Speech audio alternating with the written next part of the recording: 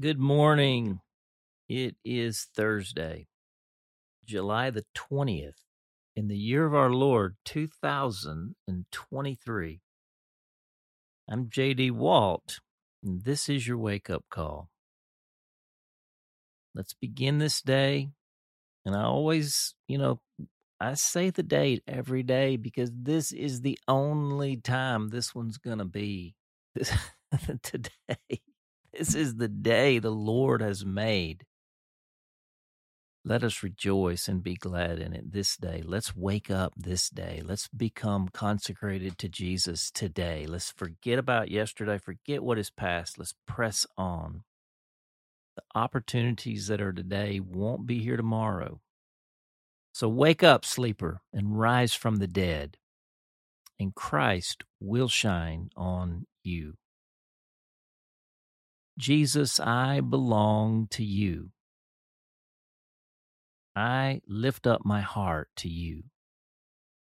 I set my mind on you. I fix my eyes on you. I offer my body as a holy and living sacrifice to you. Jesus, we belong to you. And we're coming in the name of the Father and the Son and the Holy Spirit. Amen. Today's entry is entitled, Sometimes When You Are Right, You Are Wrong. And our text is Romans 14, verses 13 to 18. Hear now the word of the Lord.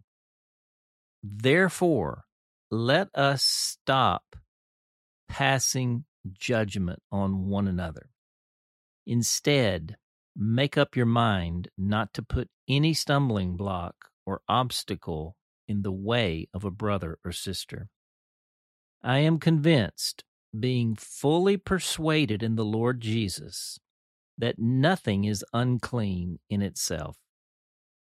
But if anyone regards something as unclean, then for that person it is unclean. If your brother or sister is distressed because of what you eat, you are no longer acting in love. Do not, by your eating, destroy someone for whom Christ died. Therefore, do not let what you know is good be spoken of as evil. For the kingdom of God is not a matter of eating and drinking, but of righteousness, peace, and joy in the Holy Spirit. Because anyone who serves Christ in this way is pleasing to God and receives human approval. That's the word of the Lord. Now consider this. There is a saying which has circulated around the church since at least the time of Augustine. The saying has been attributed to many theologians, including John Wesley, and is widely accepted as wisdom. It is as follows. In essentials, unity. In non-essentials, liberty. In all things, charity. The hard part, and where significant disagreement arises, comes in sorting out what is essential and what is non-essential.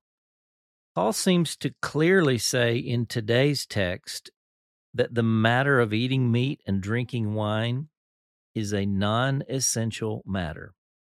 In other words, there is room for people to adopt divergent positions.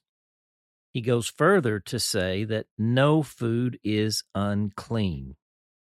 In non-essentials, liberty. End of discussion. Not so fast.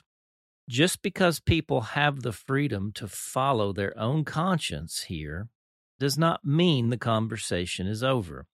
It simply means the doctrinal issue has been adjudicated. The laws around eating and drinking under the Old Covenant are no longer applicable. It raises the last phrase in the famous saying, "In all things, charity." Does my exercising my freedom cause harm to you? Is my freedom being exercised in love for others, or is it centered around myself and my own interests? If your brother or sister is distressed because of what you eat, you are no longer acting in love. Do not by your eating destroy someone for whom Christ died. Paul is calling the church to wake up and realize they are now kneeling at the foot of the cross together. He has rebuked them for judging one another. Now he calls them to love one another. Can we recognize our common frailty as broken human beings? Can I realize Jesus died for me and Jesus also died for you too? If me exercising my freedom causes you to stumble, is it worth it to persist in exercising my freedom? No. Sometimes the exercising of my own rights can be wrong. In these times, the right thing to do is to sacrifice my right for the sake of my brother or sister. Sometimes the exercise of non-sinful freedom can actually become sinful. The question is not whether it is legal or not, but whether it is loving or not. It falls under the rubric, sometimes when you are right, you are wrong. While the eating of certain kinds of food is not so much on the table anymore, the issue of drinking alcohol often is. The rationale differs from the first century, but the text still seems on point. Today, because addiction to alcohol is so common both inside the church and beyond, and is such a stumbling block for so many, it is a discussion we should have sometime. Bottom line, instead, make up your mind not to put any stumbling block or obstacle in the way of a brother or sister. The prayer, Abba Father, I confess sometimes I can get so wrapped up in whether something is right or wrong, I can easily fall into judging others with whom I disagree. Other times, I can get so caught up in my own rights that I can be wrong in the way I stand on them. I ask you to forgive me for these sins, and yet more than that, to transform me such that love for others becomes not just my core conviction, but my deepest nature. Save me from fooling myself into believing I can be all about Jesus without being all about other people. Holy Spirit, would you train my inmost being to love as Jesus loves? Praying in Jesus' name, amen. The question, are you grasping this concept today about how real righteousness is not about being right, but about our relationships with God and others? How are you learning to hold your convictions in ways that are loving towards others and not judgmental, condemning, and ultimately sinful? The hymn. For our hymn today, we're going to sing a well-known but lesser sung hymn, Let Us Break Bread Together. It's hymn number 418 in our seedbed hymnal, Our Great Redeemer's Praise. I recognize the irony here given today's entry with verse 2, let us drink wine together. This, of course, refers to the Lord's Supper, and in that spirit and tradition, we shall sing it. Number 418. Let us break bread together on our knees. Let us break bread together on our knees. When I fall on my knees, with my face to the rising sun, O Lord, have mercy on me. Let us drink wine together on our knees. Let us drink wine together on our knees. When I fall on my knees, with my face to the rising sun, O Lord, have mercy on me. Let us praise God together on our knees. Let us praise God together on our knees. When I fall on my knees, with my face to the rising sun, O Lord, have mercy on me. I heard a lot of you out there singing that echo. On our knees. I heard you.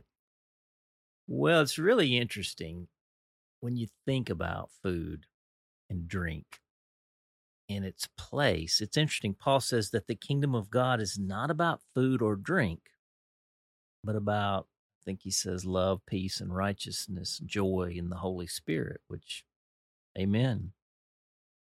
But it's interesting just how significant food factors in to the Bible.